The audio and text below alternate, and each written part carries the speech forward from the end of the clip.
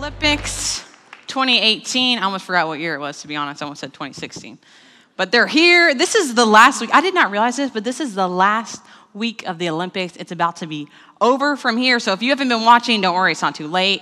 Make sure you turn on your TV, watch it. But just to update you guys a little bit, if you were in here in the beginning, make sure you always get here early because you never know what we're going to do.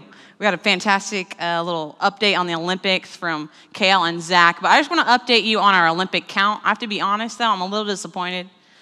The US of A is not leading the world right now. Norway, I don't even know where is Norway? Like, where is that country? In Europe somewhere? I don't know. But Norway is crushing right now.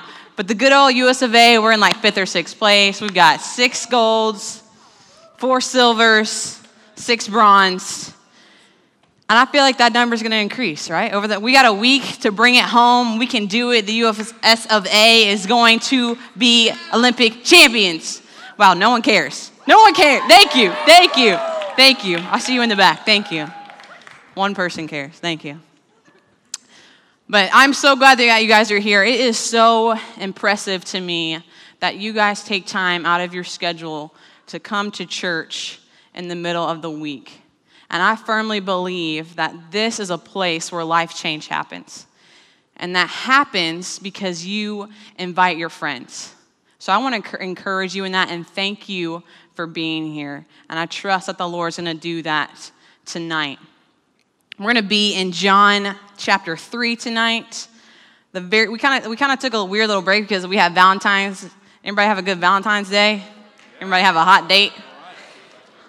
Come and tell me about it afterwards. I'd love to hear your story. If anybody had a terrible Valentine's Day, I want to hear it. So maybe I'll use that sometime from the stage. You never know. I'll use your story.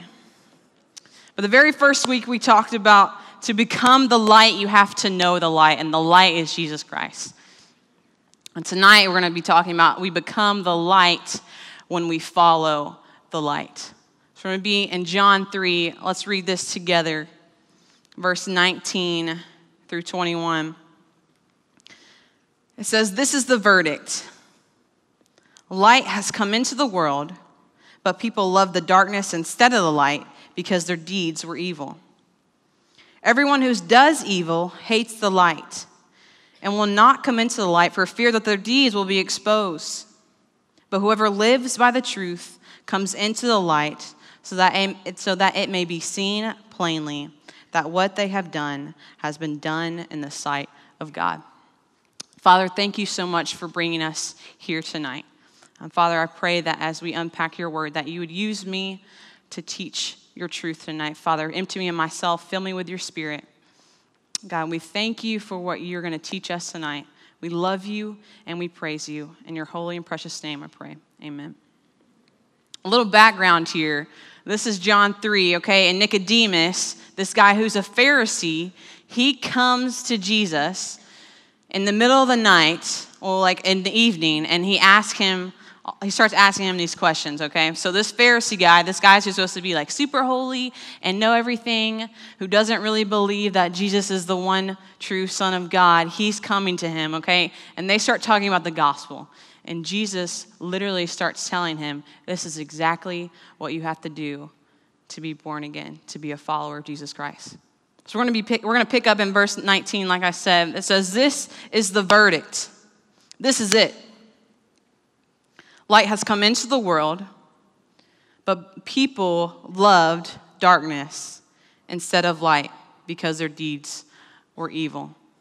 As we unpack this passage, there's going to be 2 types of people here, the lover of darkness and the lover of light. But what we're going to see is that both of their deeds, both of their lifestyles are going to be exposed by the light.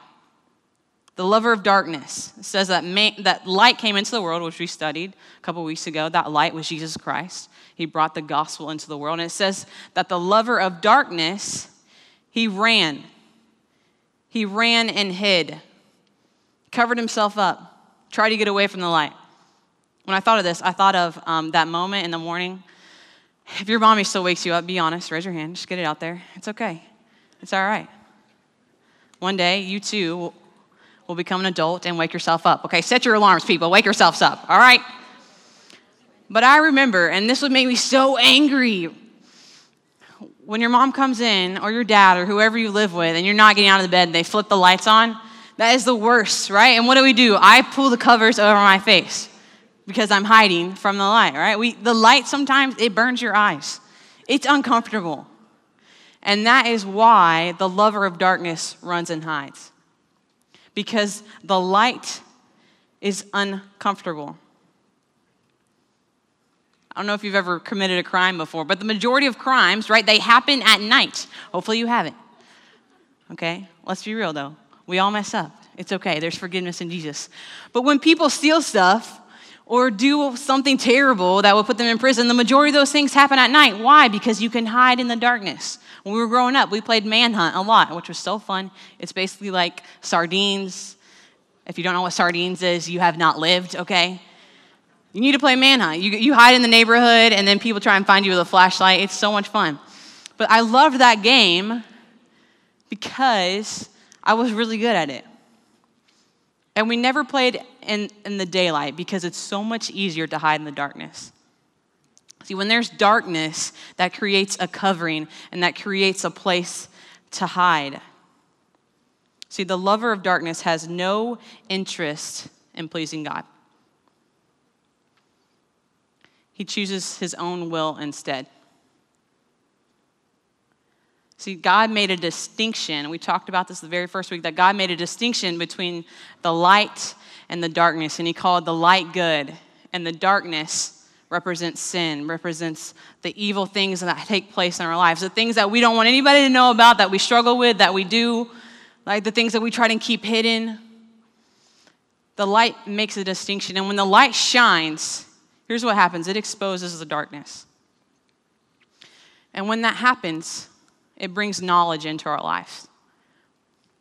Right? If you were to walk into my room and the lights are off, you would think I have the cleanest room in the world, right? Because I'm just a clean person, right? But if you turn the light on, then you have knowledge to what a disaster my bed is, right? There's clothes all over the floor, like my closet's open, there's clothes spilling out of that, my bed's not made. You can ask Erin, my room is not very clean. She judges me for it all the time. But the light, when it comes into our life, it brings knowledge. It shows us the sin that we have in our lives. And because of that, the label of lover of darkness is so accurate, because when we know our sin, when the light has been shown on our lives, we deliberately choose the darkness. When I was little, I've already told you this, but you all apparently know now I'm not a very clean person. I try to. If you came to my house right now, you'd be like, wow, I'm pretty impressed. Your house is clean. I clean my house every Friday after work. That's what I do. But when I was growing up, and my parents throw me under the bus for this all the time, but anytime we would start cleaning, like the playroom or anything, I would just like silently disappear. That was what I was known for. That was what I was good at. I just, sneak out, like, skirt, I'm gone, all right? And when I was little, one time my dad sent, one of my chores was cleaning my room. And so I went to clean my room, and on the way back, my dad asked what shape my room was in. And I just said square and kept walking. Because the night before, I was laying in bed looking at my ceiling's square. What shape is my room? It's a square, okay? But what he meant is if my room was clean, because he had sent me there with a task to do. And what I did, being the smart kid that I was, I would always try to get around it, right? There's always a loophole in every situation. I just would throw everything into my closet, shut the door. It's clean, right? Because if you looked at it, all you could see was the cleanness of my room. But what hid in the darkness was all of the mess that I just closed the door and forgot about. I can't tell you how many times I got in trouble for doing that. But this passage tells us that there's two different people, the lover of darkness and the lover of light. But I would go further and say that there's even different lovers of darkness. Nicodemus, when he came to Jesus, he came at night.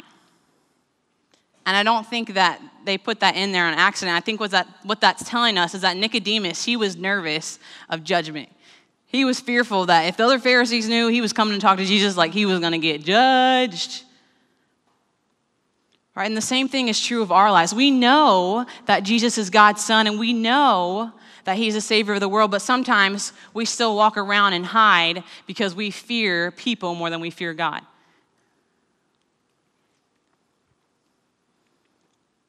But if we walk and when we step into the light, that shows exactly who we love, exactly who we care about. Do we fear God more or do we fear man more? Nicodemus, he feared man more and what they would say about him. But no matter who steps into the light, whether you know Jesus or not, both of our lives are exposed. Verse 20, it says, everyone who does evil hates the light and will not come into the light for fear that their deeds will be exposed. The light hurts sometimes. I already told you, man, when they flip on the light in the morning, that hurts your eyes, right? When you go to a movie in the middle of the day, probably you don't go to the movie in the middle of the day because you're in school, but on a Saturday, I enjoy going to the movie. I got my popcorn, I got my snacks. If you want to buy me candy, my favorite candy right now is Airhead Extreme Bites. That's where it's at. Got my Diet Coke, or I go to the movie, and then you come out, and it's literally daylight, and it burns your eyes, right? It hurts. I'm like, oh my gosh, I can't see, I'm going to go blind. The light hurts sometimes. When you go to the eye doctor, they like shine that thing in your eyes. You're like, oh my gosh, I can't see. It's painful. But here's why light makes us uncomfortable. Because everything the light touches, it exposes. And when the light shines on our lives, a lot of the time that shows us our guilt and our shame and our anguish and our embarrassment for the things that we have done that don't please God. So what we do with those things in the darkness is we just cling to them. Right? We just ignore them. We try and hide them away. Like those things in my closet when I was little, right? If they're in the closet, out of sight, out of mind. If I can't see those sins, they don't happen. If nobody knows about those sins, they don't really happen. If nobody knows what I do late on my phone at night, that doesn't really happen. If no one knows what I do in the locker room before school, that doesn't really happen. Only certain people can see what I post on my fences, so it's okay. God doesn't see that stuff. It's okay. Only these people see it. But the reality is that when Christ came into the world and his light shined on everything, it shines on everything in your life and in my life, and everything is exposed before God. Good and bad. Pleasing and displeasing. When the light comes into our lives, when we allow it, when we swing open the door and we say, all right, Jesus, come on in. Here's the junk that's going on in my life. What happens is Christ brings conviction and convinces us of our sins. If you want to be convicted about your sin, read the Bible. Humility, people think humility all the time is like a lessening of yourself. No, humility is a right understanding, a right view of yourself in comparison to Christ. When I compare myself to Christ, right? Even if I compare myself to some Christians, I'm like, oh my gosh, I am not a Christian. I am a terrible person. When we compare ourselves to Christ, when we have a clear understanding of who we are in comparison to him, that shows us who we are. That brings conviction in our lives. When we let the light in, God shows us our character.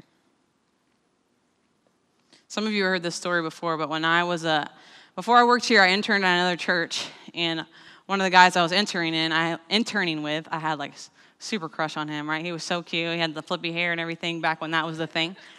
Back when Justin Bieber was like a big deal. Anyway, we were at this camp, and he dared me to jump over this caution tape. Never jump over caution tape. Like, hello, dumb mistake number one. That tape is there for a reason. So I jump over it. I'm wearing flip-flops, okay? I made the jump, all right? I was proud of myself, okay? But then, because of my unprepared footwear, I blame it on the flip-flops. Never wear flip-flops again. I fell, and I slid down a hill of gravel and wound up with third-degree burns on my leg. And this was the very first day of camp, okay? Like day one, and I'm out, like for the week, okay? And so I'm like, go on. We'll have to like lead this game, like scavenger hunt or something. I'm like, yeah, I'm cool. Like, yeah, we're good. Just put a little Band-Aid on there. We're good. And then later that night, thankfully, we had a trauma nurse with us. And she was like, let me look at your leg. And she pulled off the Band-Aid, and she was like, oh my gosh, like this is bad. There's like chunks of rock in there, like a little tree branch sticking out. Like it was nasty. And then every night, we would go through this process where she would put gauze on my leg and then pull it off every single night, exposing the new skin and the new flesh, and would literally rip off the dirt and the debris that was in my leg. And even though it was painful, and even though I sweated and like cried like I have never done before, if she didn't do that, there would be no healing in my life. If she didn't do that, that junk, the rocks and the debris and the twig in my leg would still be there.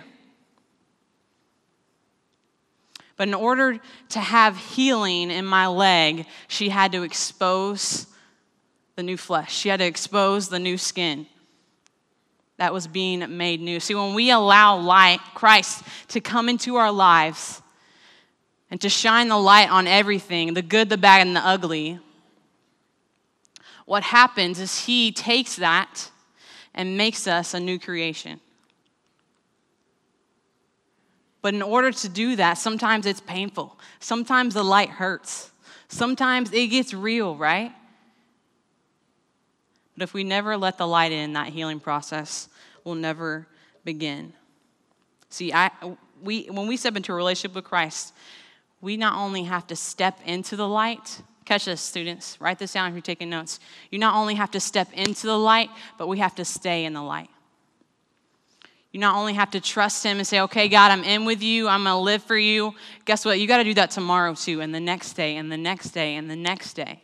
And say, hey, God, keep showing me. Where am I messed up? Where am I sinful?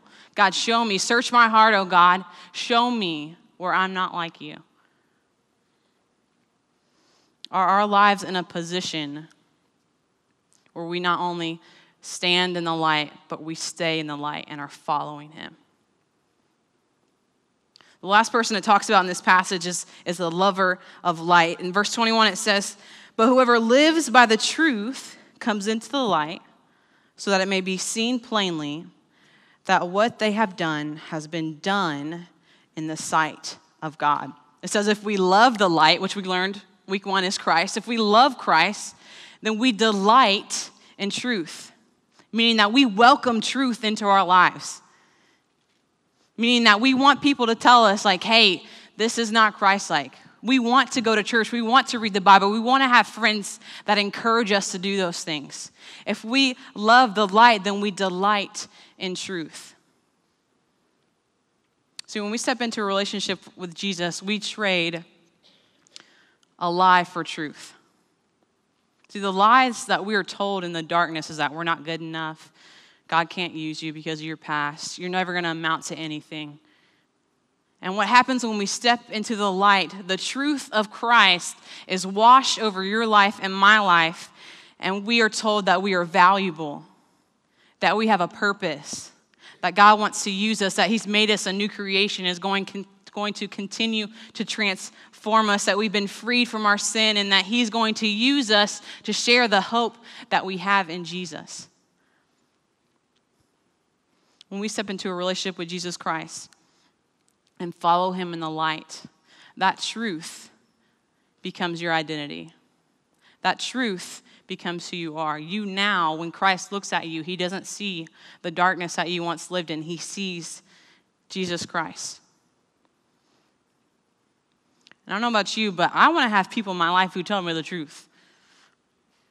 Right? In college, if I got dressed in the darkness because my roommates were sleeping and I didn't want to wake them up, like, someone please tell me, like, I hope I have a friend who's good enough, who loves me enough to be like, hey, Meredith, you looking jank. Like, you need to go fix your face. Right? I welcome the truth. I want to know when my outfit doesn't match or when I'm looking like a fool. Like, someone please tell me. I want to welcome the truth. When we want to walk in the light, we welcome the truth into our lives, no matter how bad it hurts, because we want to be like Christ. And when the light shines on our lives, when people look at us, when the moment comes, if we're following him, then our deeds, our actions, the things we say, the things we think, the things we do, are going to point to Christ. See, the lover of life, of light, is not afraid or fearful when people look at them or judge them, because they know with everything that they have, they're doing their best to be like Christ, because God has given them a new identity, because he's made them a new creation. Our lives, when we walk in the light, when we follow the light, are a living example of the power and the life that comes through a relationship with Jesus Christ. Like I said, I hope you've been watching the Olympics, but Olympic athletes are people who live in the light. Like everything they say, everything they do, people are focused on them. And somebody that I've been following, because her story is so crazy, is Lindsey Vonn. If you don't know anything about her, she's like one of the oldest Olympic athletes who's ever done alpine skiing. And she was in the Olympics back in 2010, but then suffered some like major injuries that like I cannot even imagine having to go through. Like she tore her knee, she's broken bones, like torn cartilage, she has nerve damage. And I want you to see her comeback story to the 2018 Olympics. She's just a girl and she's on fire. Hey, Lindsay. Hi, Dad. Hotter than a fantasy. Lonely like a highway. She's living in a world and it's on fire. Filled with catastrophe. But she knows she can fly away. Lindsey Vonn rockets into the fencing. She got her head in the clouds and she's not backing down. This girl is on fire. This girl is on fire. She's walking on fire. This girl is on fire.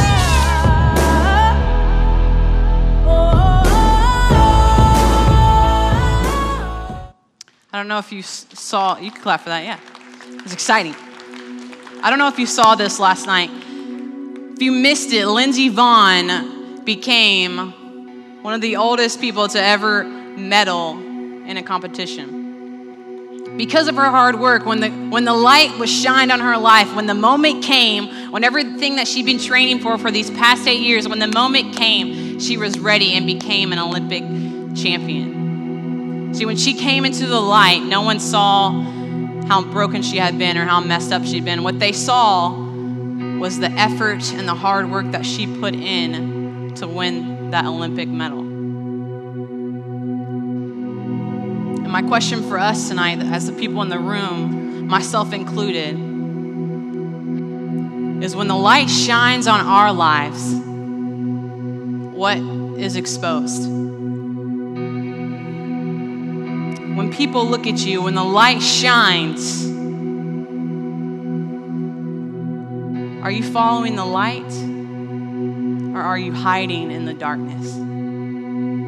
Are you living all out for Jesus and saying, God, search my heart. Show me any way that is not of you? Are you content closing the door and leaving everything in the closet that's hidden? Only you can answer that question. Only I can answer that question for myself.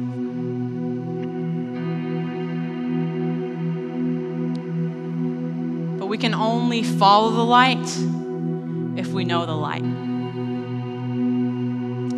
And I love that right before these verses that we just studied, in John 3:16, it says, "For God so loved the world that he gave his one and only Son, that whoever believes in him shall not perish, but have eternal life. For God did not send his Son to condemn the world. He didn't send Jesus to separate you from him. He didn't send Jesus so that you couldn't have a relationship with him. He sent Christ to save the world through him. Whoever believes in him is not condemned, but whoever does not believe stands condemned already, because they have not believed in the name of God's one and only Son, which is Jesus Christ." If you believe in Christ, that he's God's one and only Son and confess that he is Lord, you're saved. And I know there's someone in the room tonight who is walking around in darkness, that you're struggling with a sin that you just can't get free of. And my invitation to you tonight, God is asking you, he's begging you, come to the light. Come to me. I will take those things and make you brand new. Come to me. So I want to invite you to do that tonight with no one looking around.